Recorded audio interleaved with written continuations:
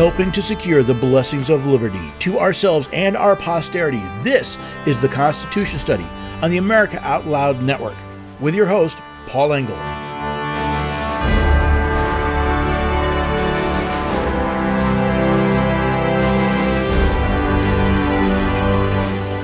Jesus warned us that before we go poking around for the speck in other people's eyes, we should deal with the plank in our own.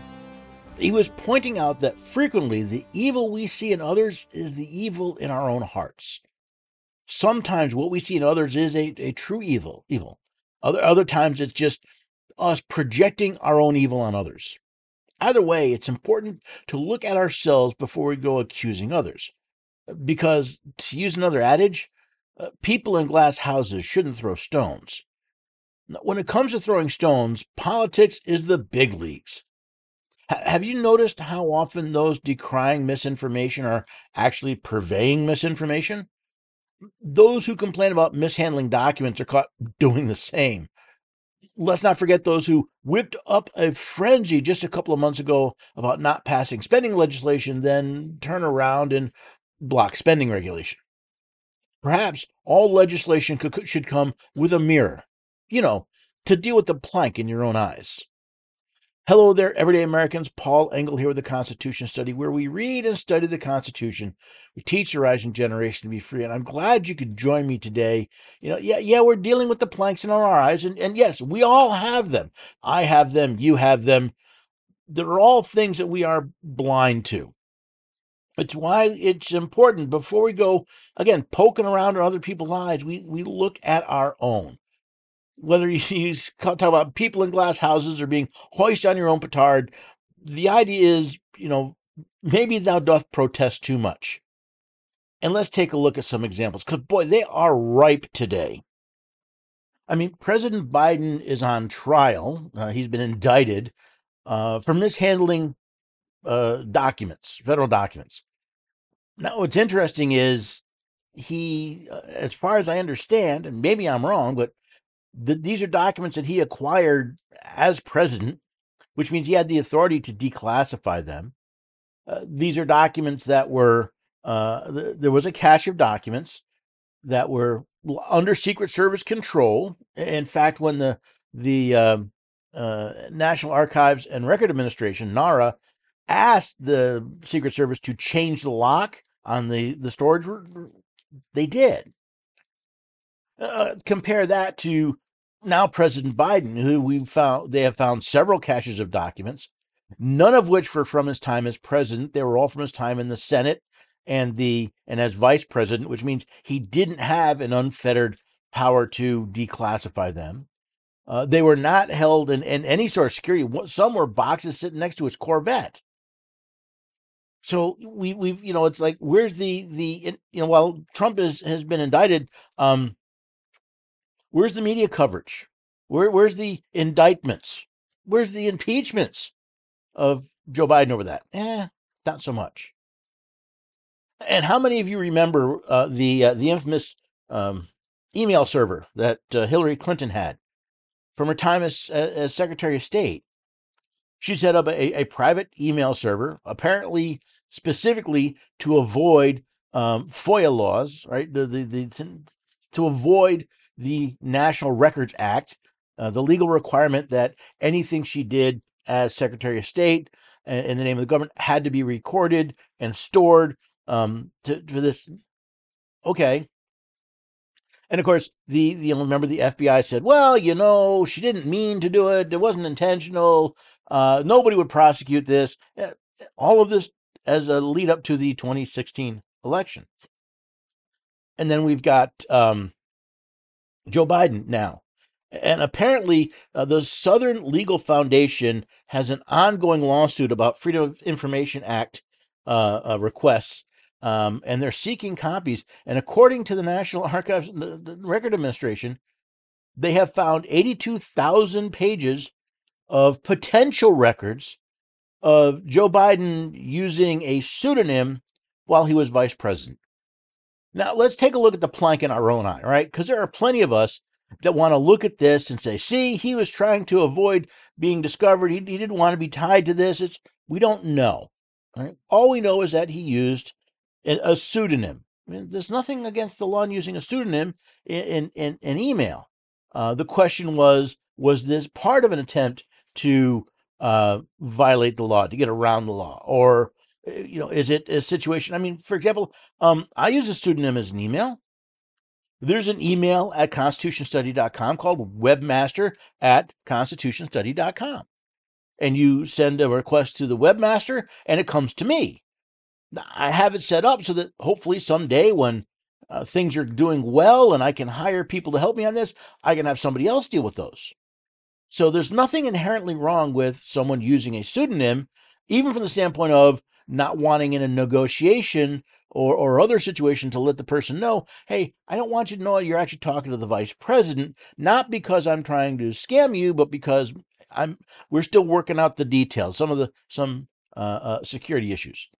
So I'm not ready to throw Biden under the bus for these 82,000 pages of private email exchanges that were done on government equipment and whatnot. We want to see the details. I want to make sure we're not sitting there with a giant plank in our own eye when we look at this. Now, again, here's another example. This is an interview Mike Davis had on the Ingram Angle, and they're discussing a lawsuit attempting to get President Trump off the 2024 ballot under the 14th Amendment. That's going on in Colorado, and also maybe going on there's another case going on in Minnesota. Oral arguments are scheduled in front of a Minnesota Supreme Court using the same theory. Joining me now from Denver is Mike Davis, founder of the Article 3 Project, former clerk of Justice Neil Gorsuch. Mike, you were in the courtroom today for the Colorado case. Does this have any legs? Well, unfortunately, I think this biased Denver judge, Sarah Wallace, who donated to a January 6th PAC to go after Trump supporters and who is now hearing this case, I think she's going to rule for these Democrat operatives and try to take President Trump off the ballot here in Colorado. And I think that Democrats are going to try to use that precedent to go to other states like Minnesota and Michigan. So it looks like the Supreme Court of the United States is going to have to step in here and fix this eventually. Well, let's look at the plank in our eye. This is obviously a Republican operative. I mean, he is basing I believe he's basing the Democratic operative statement about Judge Sarah Wallace on the fact that she donated to a left-wing PAC. I wonder, has Mr. Davis ever donated to a right-wing PAC? Or anything? Is Mr. Davis saying that any judge that makes any donation to any political organization cannot hear a politically charged case because they've got obvious bias? I mean, I agree. The nonsense against the 14th Amendment attack tools, the lawsuits against Trump are constitutionally baseless. Right? There's nothing, there's no evidence that he actually committed an insurrection, that he participated in an insurrection. The only thing they have is this repeated claim by a politically offended group that January 6th was an insurrection when it needs none of the legal definition. It doesn't even meet the common definition of an insurrection. And again, maybe he's just setting things up because he's assuming, based on other opinions from this judge, that she's going to opine, not rule, opine against in a way he doesn't like, and maybe he's setting things up. I don't know. But I have to ask you, or I would like to ask Mr. Davis, does that mean now that any case involving a politician or someone with a political operative, we have to not only ask the judge, but we have to make sure that no one on the jury ever donated to either political party? Because if they, either side's going to complain, is this now the new standard? Maybe before you go picking at her eyes, you look at your own. Now, if her opinions, if the way she runs the case, the court, if those opinions are found to be biased, then you go back and say, okay, not simply because she donated to a cause. If that's all you got, you got bubkiss. Now, the judge claims not to remember the donation. The judge claims to have not formed an opinion yet, which is why when the defendants moved for a recusal, she denied it. But if the only evidence you got is she made a donation to a political organization, a political action committee, you got squat. And really, you should be ashamed. I would be ashamed of myself to come before the American people and saying this person's biased because she donated to a PAC. You got to find something better than that. While we're at it, we're talking about that case. The lawyers for the petitioners, the people who are trying to get Trump off the ballot, said that, well, Trump only mentioned once at the rally outside the White House being peaceful. And they're saying that he was doing that just to prevent being considered culpable, right? I said peaceful. Of course, I find this very interesting because look in your own eye. How often did he say, go vandalize, go do damage, go create havoc? See, that's the problem. If you look at the rest of the story, well, they say, well, it's inherent in what he was talking about. Well, wait a second. Then are you also going to suggest that when Black Lives Matters and Antifa said, well, we're having a peaceful rally while we loot and commit arson and property damage as well? Again, we're not, the 14th Amendment requires insurrection, which requires a revolt of some sort. What you had were people demonstrating that because they saw problems in the 2020 election. By the way, the same types of people who in 2016 demonstrated outside the White House over what they thought was a wrong decision in the 2016 elections, or the candidates saying it was an invalid election. They didn't claim that they were calling for insurrection by saying that President Trump was not the legitimate president, or President George H. Bush, by the way, after the 2000 election. So maybe before you go poking people in the eye, you take a look at your own eye and see what's going on. And speaking of better information, the climate alarmists have gotten, full reign through media and whatnot. And it's interesting. A California-based energy expert, Micah Schellenberger, he said that the lack of media reporting on the healthy state of the planet and the decline in natural disasters and deaths was one of the worst cases of climate misinformation and disinformation. Now that caught my attention. So I started looking at what he was talking about, and he made some interesting notes. He said carbon emissions had declined 22% between 2005 and 2020 in the United States due to our transition from coal to natural gas. And in fact, our carbon output peaked over 50 years ago. I'm sorry, in the United Kingdom, their carbon impact peaked over 50 years ago. He also found that there was analysis by the International Energy Agency that said world carbon emissions could peak as soon as 2023. He added that the total amount of land swept by bushfires declined 35%, while the size of areas impacted by flooding around the world also dropped, including in China and Pakistan. He's noticed that many once endangered species are now recovering, including the hawksbill sea turtle. And he noted that we've lost less than 1% of species on Earth since 1500. He said overall deaths from natural disasters declined by over 90%, while the cost of disasters globally has reduced over the last 30 years. He noted, adding that about 300 to 500 people a year die from disasters in the United States, compared to about 100,000 deaths from drug overdoses in 2022.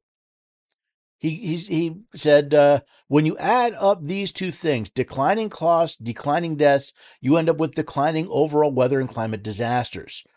This has never been properly reported in any of the mainstream corporate newspapers anywhere in the world. This is one of the worst cases of climate misinformation and disinformation. So for all those climate alarmists that say we have to destroy our economy and destroy our lives to save the planet, maybe take that plank out of your eye and take a look at some of the rest of the story. Then again, for those of us who disregard anything that's going on, maybe we need to take some plank out of our eyes and look at the truth of what's going on. But I keep focusing on this misinformation and disinformation. These key phrases have become part of our everyday lexicon. Because I want you to think about it. If Mr. Schellenberger is correct, if the news about the climate is not all bad, if the disasters are not what we've been told, if they're not as prevalent as we've been told, if things aren't getting worse and we're not being told, is that not misinformation and disinformation?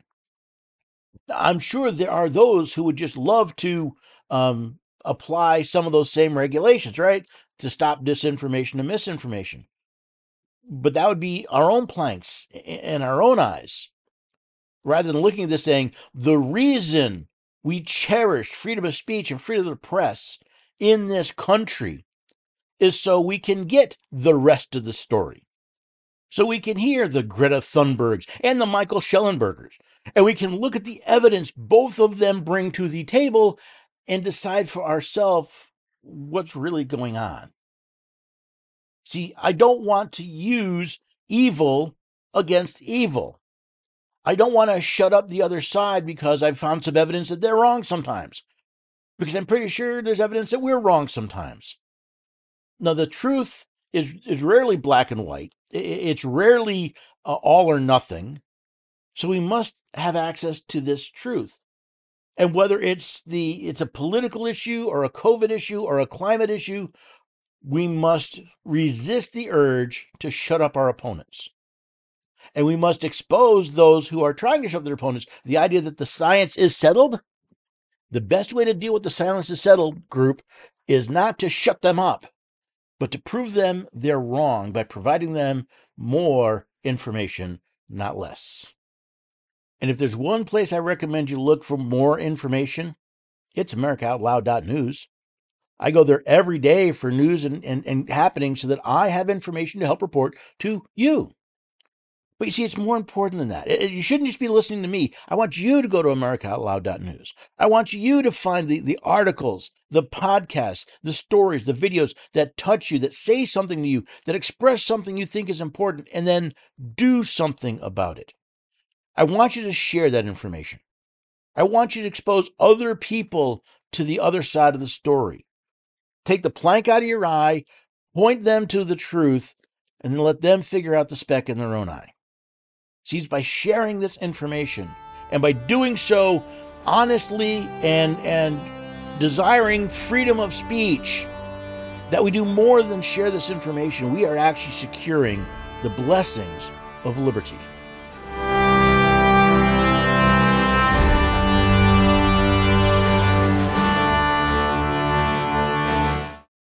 Spike proteins help viruses enter into your cells, disrupting your health and your well-being. Global Healing's Foreign Protein Cleanse detoxes your body of spike proteins, which allows your body to repair from within, supporting your immune and respiratory systems and regulating your inflammatory response. Formulated by Dr. Edward Group and by Dr. Brian Ardis, Foreign Protein Cleanse targets and detoxes spike proteins in the body. Go to AmericaOutloud.shop and get 15% off using the code OUTLOUD. Global Healing, giving you the power to take control of your health naturally. How can you improve your odds of staying healthy? The answer is stay healthy with Cofix RX. Who's got time for a cold, strep, a flu, HRV, RSV, or COVID anyhow? Cofix has some great news. Besides being featured as a top 5 product in the drugstore news, we completed the protocol that you've heard Dr. McCullough talk about. Cofix RX is already famous for a powerful virus-hostile nasal solution, and now we have a throat spray too. Crush those nasty germs before they become a problem. With known antiviral support ingredients like povidone iodine, xylitol, and vitamin D3, you can feel a little safer. For a limited time, when you add the new Cofix RX throat spray to your order, you'll receive 25% off the entire purchase. Just click the Cofix RX banner on the America Out Loud website or store. Be sure to use promo code OUTLOUD25 at checkout. Don't forget OUTLOUD25 at checkout.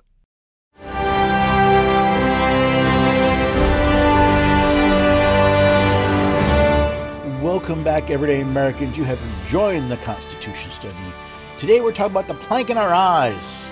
plank in our eyes, the plank in other people's eyes, recognizing that very frequently when we are pointing fingers at others, there are actually fingers pointing back at us. Now, I want to start off with a couple here that I found interesting. These are actually these are statements that have been made, and I want to kind of look at them and how I've seen them be treated, and see if we can find a couple of planks. The first is John Kirby. He is the Pentagon spokesman. He was doing a press briefing at the White House when he was asked this question by Peter Doocy and gave this response. People in this country making violent anti-Semitic threats, are they domestic terrorists? I don't know that we're classifying people as domestic terrorists for that. I mean, that's really a question better left to law enforcement. I'm not aware that there's been such a characterization of that. Now, I've seen a lot of people jump all over this going, oh my God, how can they not be considered domestic terrorists? And to a certain extent, I see the logic behind that, right? Because right now, if you're a faithful Roman Catholic, you're a potential domestic violent extremist. If you believe in the Constitution, the FBI classifies you as a potential domestic violent extremist. And Peter Doocy's question was specific: people making violent anti-Semitic threats, are they domestic terrorists? But I also want to look at the other side of the story, right? John Kirby is not part of law enforcement. He's not part of the intelligence. He's the representative of the press representative for the Pentagon. So it's not his job to determine what is and is not a domestic terrorist. It's so, I look at this going, that is a bit of a gotcha question by Mr. Doocy. I would think that maybe because Kirby represents the Pentagon, right, the White House, the executive branch, he might have been prepared with a little other information that, what is the White House's position on this? But again, before we go poking, how dare you not? How many people have been declared domestic violent extremists because, well, there are evil people out there? How many gun owners have been labeled as potential criminals simply because they own guns? We want to look at the plank in our own eye as well. Now, next up was DHS Secretary Alejandro Mayorkas, and he's actually testifying before a committee in the Senate, and he was asked a question by Senator Johnson, and listen to the response. How many people has this administration let in by encountering, processing, dispersing, or that have come in as a known or unknown gotaway? What approximately? I don't need an exact number. So what do we got? Senator, let me say. I need numbers. Again, don't filibuster me. How many people has this administration led into the country? Let me say at the outset that our job would be a lot easier if the broken immigration system was fixed. No, Mr. Secretary, I want a number. How many people have you led into this country? I should also okay, I'll give you the number. It's about 6 million. Now, I look at this. Okay, obviously Senator Johnson knows the answer. That may be a lawyer, right? There's a lawyer standard, right? You never ask a question you don't know the answer to. It's a courtroom thing. But here's what I find most interesting. Secretary Mayorkas refuses to answer. He spins a bunch, but he simply refused to answer the question. And again, Senator Johnson started out with, don't filibuster me, give me a number. I want a number. Mr. Mayorkas refused. Now, part of me looks at this going, okay, Mr. Johnson, this is a gotcha moment. All right, you're trying to get the DHS secretary to admit to the number of people that have illegally entered this country under his watch, under Biden administration, so you can, I'm sure, put it in context with other administrations. On the video behind Senator Johnson is a chart showing what looks to be immigration, or I should say entry statistics. He's obviously setting up to say something. Okay. Why did Mr. Mayorkas refuse to answer? I would assume because the answer would make him look bad. And as soon as he spat out a number, first of all, if that number wasn't 6 million, Johnson would probably jumped all over him and said, no, you're wrong, and here's the number. If the answer that Mr. Mayorkas did give was 6 million, then I'm assuming Mr. Johnson had a way to jump all over him about, well, why are you letting so many people in? And again, it's not that the data is wrong. But when I look at something like this, I want to take a breath. I want to take a beat and not be like everyone else is jumping all over Secretary Mayorkas for not answering. He's being set up. So maybe the reason he doesn't answer is not simply he doesn't like the answer. Maybe part of it is he's being set up. He knows he's being set up, and he's trying to avoid stepping in the bear trap. Not saying that it's good. Not saying, listen, I have a lot of problems with Secretary Mayorkas. I have a lot of issues with how he's run that department. But I want to be fair. In this situation, neither side is as pure as the wind-driven snow. Senator Johnson's trying to make a point about illegal aliens in this country. Senator Mayorkas is trying to avoid stepping in a trap that would make him and his boss look bad. So let's not jump all over either side in this particular instance. Now take a look at number 3. This is actually a professor, a business school professor from New York University, from NYU. And during COVID-19 scamdemic, he pushed really hard for the lockdowns. And not just lockdowns in general, but specifically lockdowns in schools. And he was recently on Real Time with Bill Maher, and he said gave the following statement. He said, "I was on the board of my kid's school during COVID. I wanted a harsher lockdown policy, and in retrospect, I was wrong. The damage to kids from keeping them out of school longer was greater than the risk." So I will give Mr. Galloway points. He admitted he was wrong. I still have some issues with how he got there and some other things, but let's be honest. He admitted he was wrong. He said that the damage to kids was greater than the risk. That is true, and that should have been pretty well obvious pretty early on in the scamdemic. But what's interesting is he went on to say that those who wanted restrictive lockdown should be given a bit of grace. He says, because they were making decisions based on imperfect information. Well, yes, it's also true that they were making decisions on imperfect information. But you know what? They were also making decisions in violation of the law.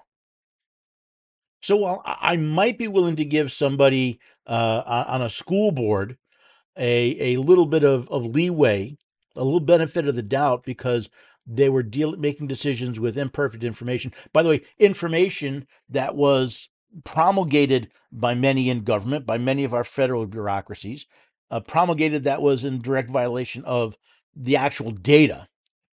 But he went on, he said, "But here's the bottom line. Myself, our great people at the CDC, I'd like to think the governor, we were all operating with imperfect information and we were all doing our best." All right, I have to call time on that one. Because, all right, you are not someone who deals with the law, except as far as business school, maybe I'll give you a little bit of grace. But when you start talking about the CDC violated their own rules. The CDC violated the law, the federal law. The governor of New York, because he's, again, NYU, New York, violated the law. They should have known better. See, they weren't simply operating with imperfect information. They were promulgating. They were denying not only the imperfect information, they were denying information that contradicted their own. They ignored information that was inconvenient. And they did so, again, in violation of the law. So again, while I might give someone on a school board a little bit of leeway, I don't give that to the CDC or the governor. The CDC should have followed their rules and the laws that govern them. The governor should have followed her oath to support his oath, then her oath, right? Because we had Cuomo, then Hochul in New York.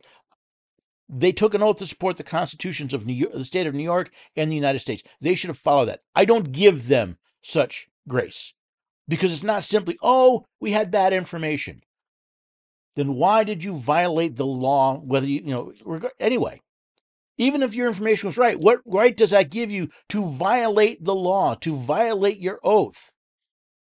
Now, Mr. Galloway did conclude a little better. He said, so let's learn from it. Let's hold each other accountable, but let's bring a little bit of grace and forgiveness in the blank show that was COVID.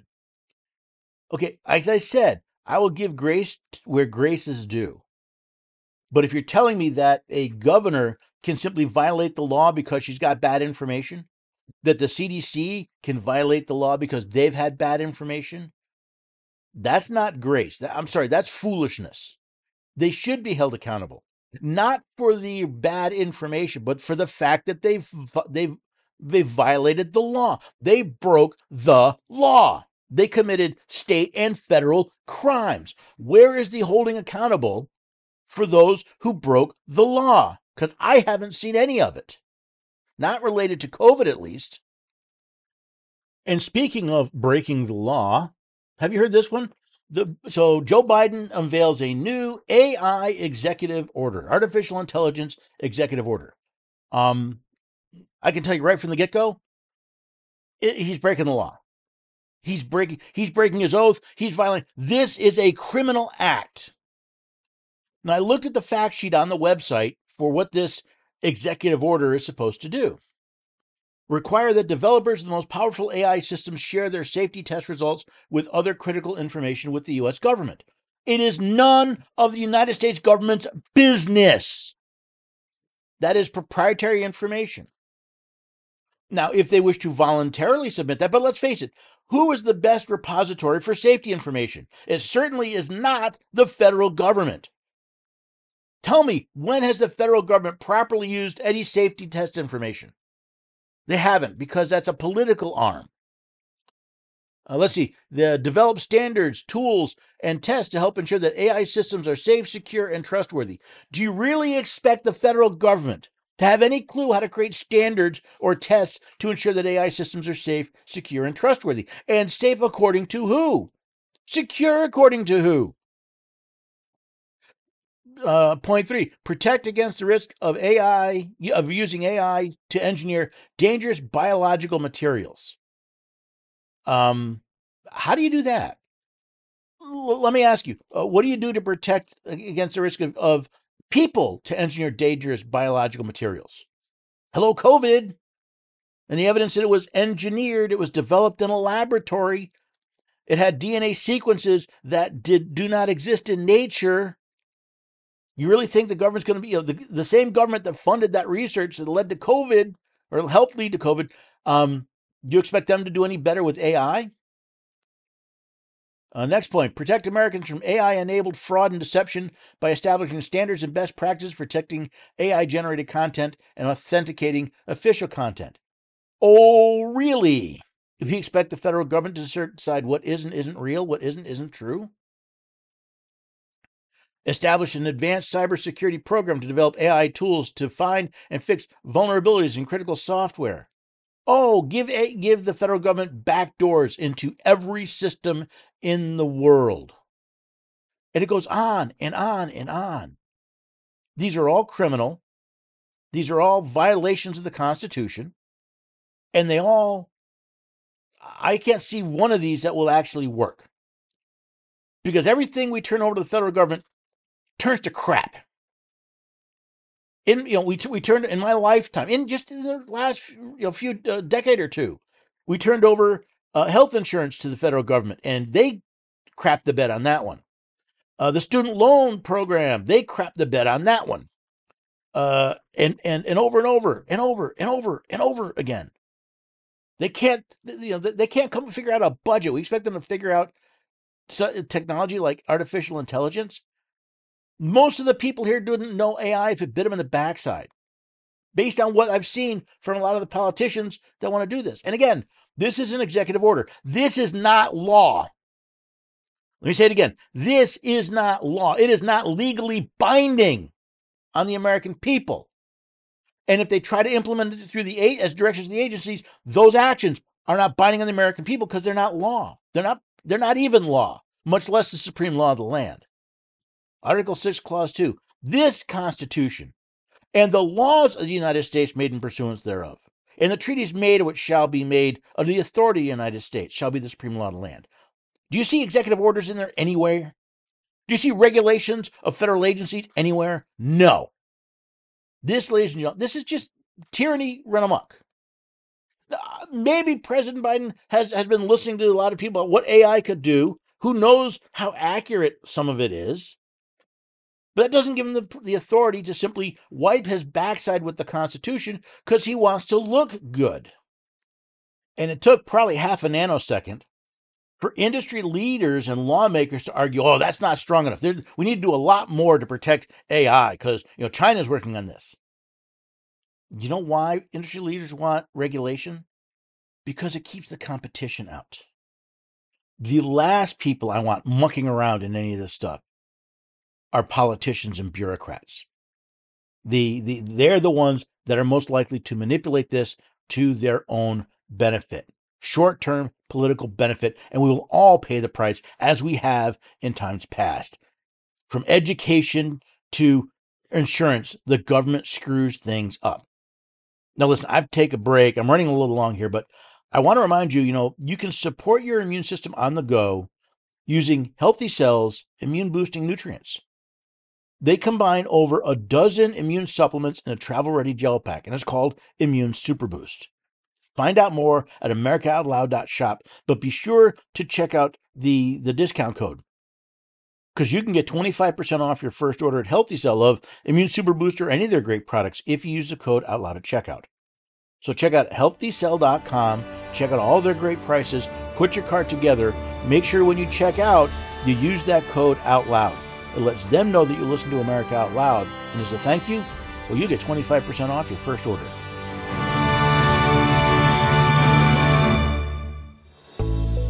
These days, every time you turn on the news, it seems like there's a new threat to your health. Maintaining a strong immune system has never been more critical. Advanced nutrition company, Healthy Cell, created Immune Super Boost to help you strengthen your immunity. Unlike other supplements that don't work, Immune Super Boost is not a pill.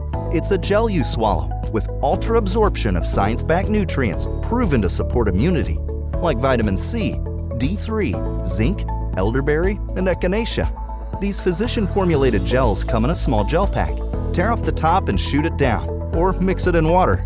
Boost your immunity. Go to healthycell.com and use limited time code OUTLOUD for 25% off your first order. Risk-free. Love it or your money back. Guaranteed. Healthycell.com, code OUTLOUD. Healthycell.com, code OUTLOUD.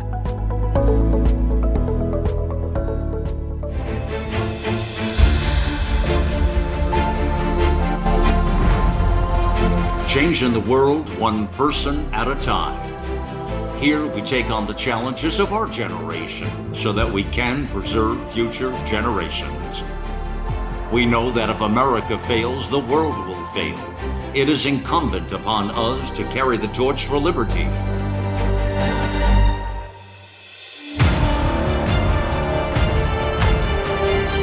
America Out Loud Talk Radio. It's a fight for the soul of humanity.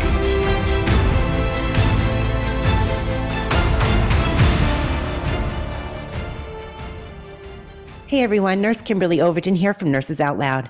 Over time, our cell signaling molecules diminished, leaving us vulnerable to the wear and tear of life. With the ASEA Redox, you can restore and revitalize your body at the cellular level. This is an incredible product that I personally use and can attest to seeing fantastic results, including better sleep, increased energy, improved mood, and a decrease in my joint pain. ASEA supports your immune system, enhancing your body's natural ability to repair itself. It promotes overall well-being so that you can experience a new level of vitality and resilience. It's time to take control of your health and experience the power of ASEA. Visit our online store today at americaoutloud.shop and use promo code OUTLOUD to save 15%. Be sure to tune in to Nurses Out Loud Monday through Friday at 10 a.m. Eastern.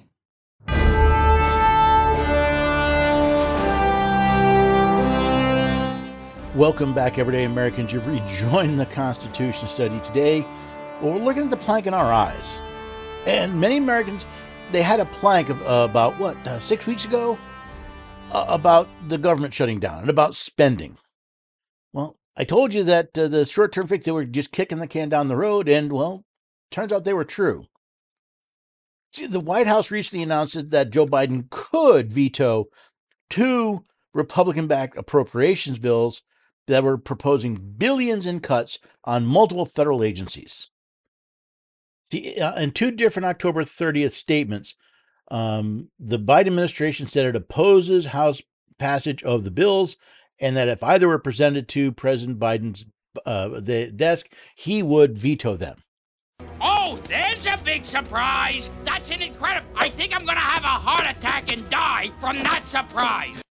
Now, again, this is, if you're surprised by this, I don't know how to help you. Because this should be as expected as, jumping off a cliff and actually hitting the ground. There should be no surprise here. But let's look at what the Biden administration is all bent out of shape over. And by the way, it's not just the Biden administration. Democrats on Capitol Hill are going after this as well.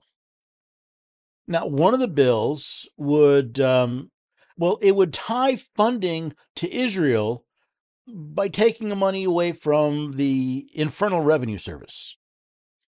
In fact, it would release, it would allocate $14.3 billion that the Biden administration requested to go to Israel, but it would offset that by cuts to the IRS. At least, I shouldn't say cuts. I said, well, they're cuts. They're decreases in the increases of spending made under the Inflation Reduction Act, which, as we all know, had nothing to do, or almost nothing to do, with reducing inflation, and everything on increasing inflation by funding the climate agenda. Now, Senate President pro tempore Patty Murray, she made a statement on X. She said, "The House GOP's bill is dead on arrival. We face a set of urgent and interrelated national security priorities, and we cannot do half the job.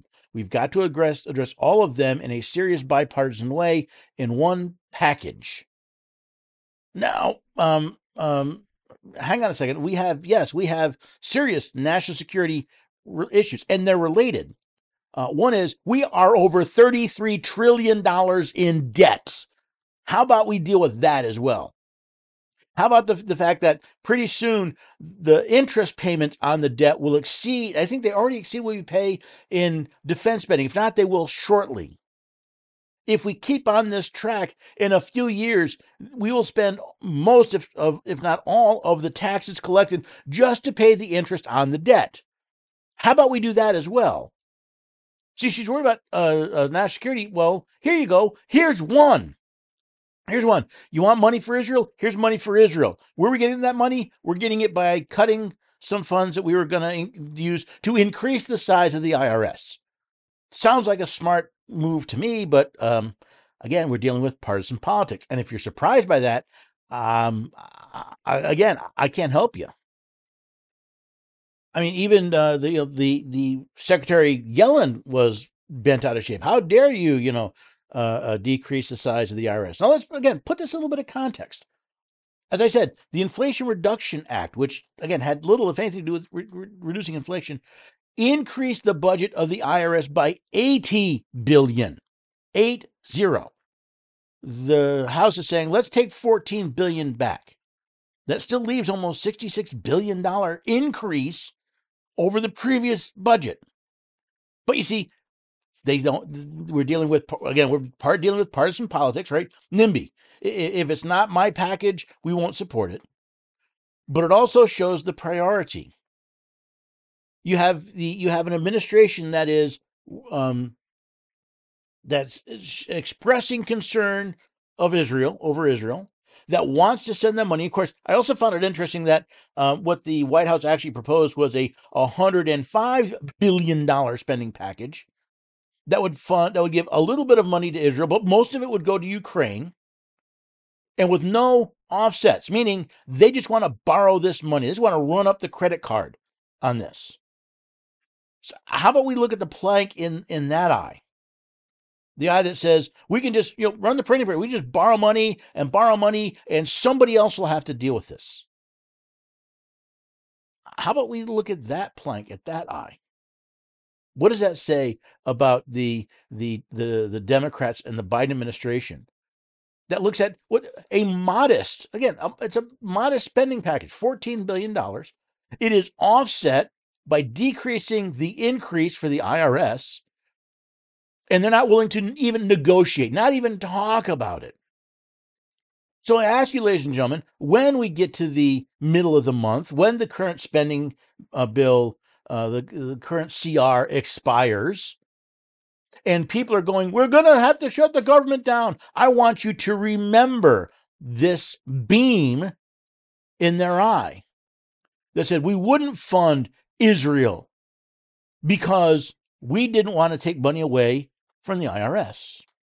We didn't want to decrease. We wanted to increase their budget $80 billion, and we wouldn't increase it a penny less. That's not fiscal responsibility. That's fiscal suicide. Now, there's another piece of legislation. This bill, which claims to have bipartisan support, which always it seems dangerous, like a red flag. Bipartisan support means they're coming for your wallet or they're coming for your rights. Well, this one seems a little interesting because the claim is that it would defund the United Nations Human Rights Council until it actually condemned the Palestinian group, the terrorist group Hamas. And again, we're talking about the United Nations Human Rights Council is not willing to condemn the actions of a group that has, again, targeted innocents, broken into homes and killed whole families, butchered babies, raped women in the streets, attacked young people, take hostages as human shields to put their military bases in proximity, sometimes even underneath schools and hospitals as human shields. And the UN Human Rights Council still cannot condemn these actions?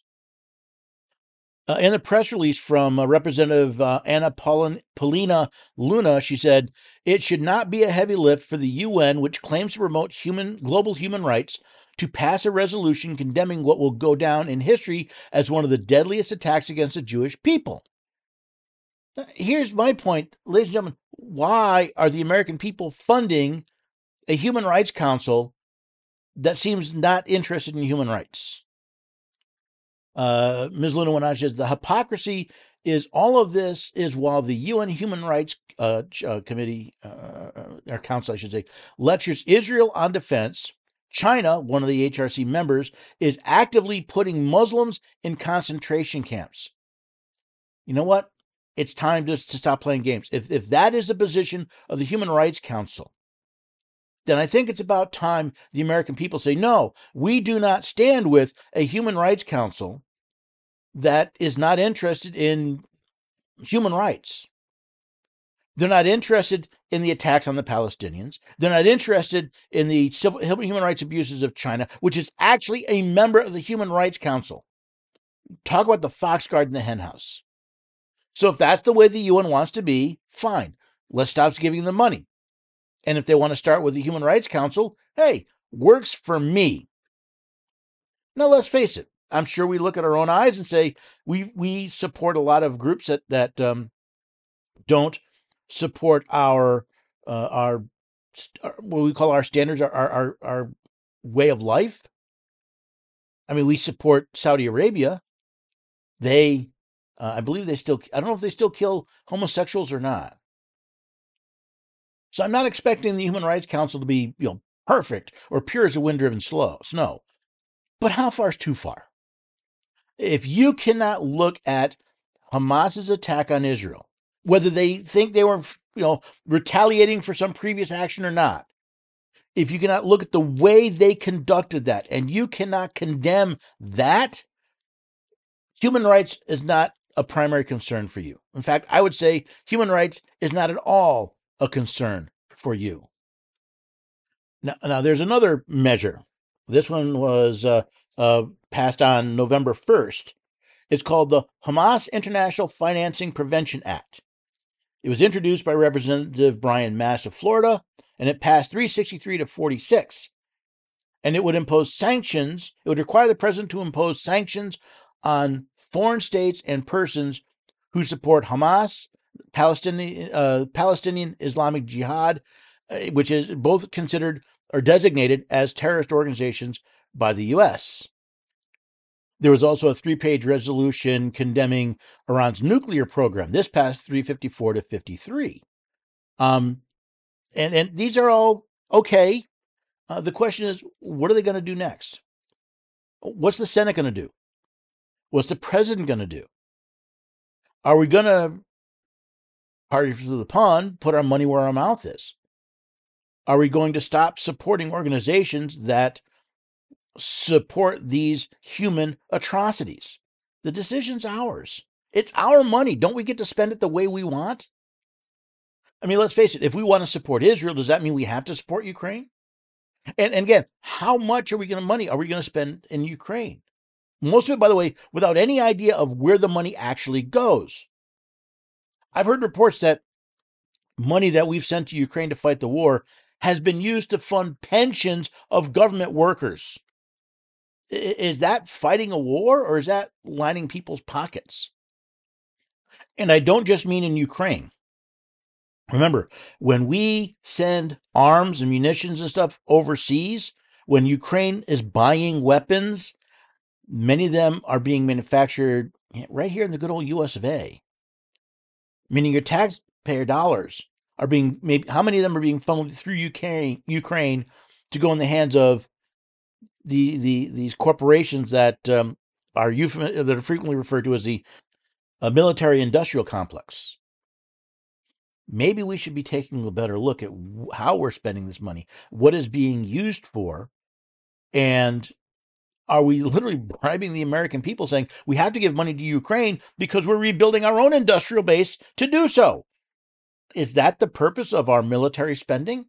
I thought it was to protect Ukraine from Russia, not to put money in our own pockets. Now, I know it's difficult to look yourself in the eye and see where your dog is in this fight. It's easy to point out the problems in other people. It's a lot harder to look at yourself and say, maybe I've got this wrong. Maybe I'm biased. Maybe I've got a beam the size of a small aircraft carrier in my eye. I don't know. It's hard, but I don't know until I look. And that's why I'm thinking, every piece of legislation should start out with a mirror. Before we go do this, is there something in my own eye that's twisting how I look at things? Is my politics biasing how I respond to document scandals, to court cases, to who shouldn't be allowed to be on a ballot for president, who people should or should not be allowed to vote for? Under what conditions do we say you're not allowed to vote for this person? Those are big deals. It's just my opinion or my fears about AI. I mean, I should be willing to basically throw the Constitution out the window because I'm not willing to look and say the fears are mine, because let's face it, I don't want to deal with this. So I'm going to let somebody else deal with this. We look at that, do we support this funding bill or not? Is it because it was done by an elephant rather than a donkey? Because if that's the basis, is that really how we think we're going to run a country? Are we going to look at these and say, not in my backyard? I won't do it because it was proposed by the other side? Am I willing to spend my children and my grandchildren into financial oblivion to support a political agenda? We need to take the time and look at ourselves. It's hard. It's frequently painful. But I think we come out the other side not only with a much better position, but as much better people, as much better citizens. We consider there is another side of the story. There is the rest of the story, as Paul Harvey used to say. And until we take that into consideration, then we will continue to polarize ourselves among party lines, political lines, racial lines, sexual lines, you name it.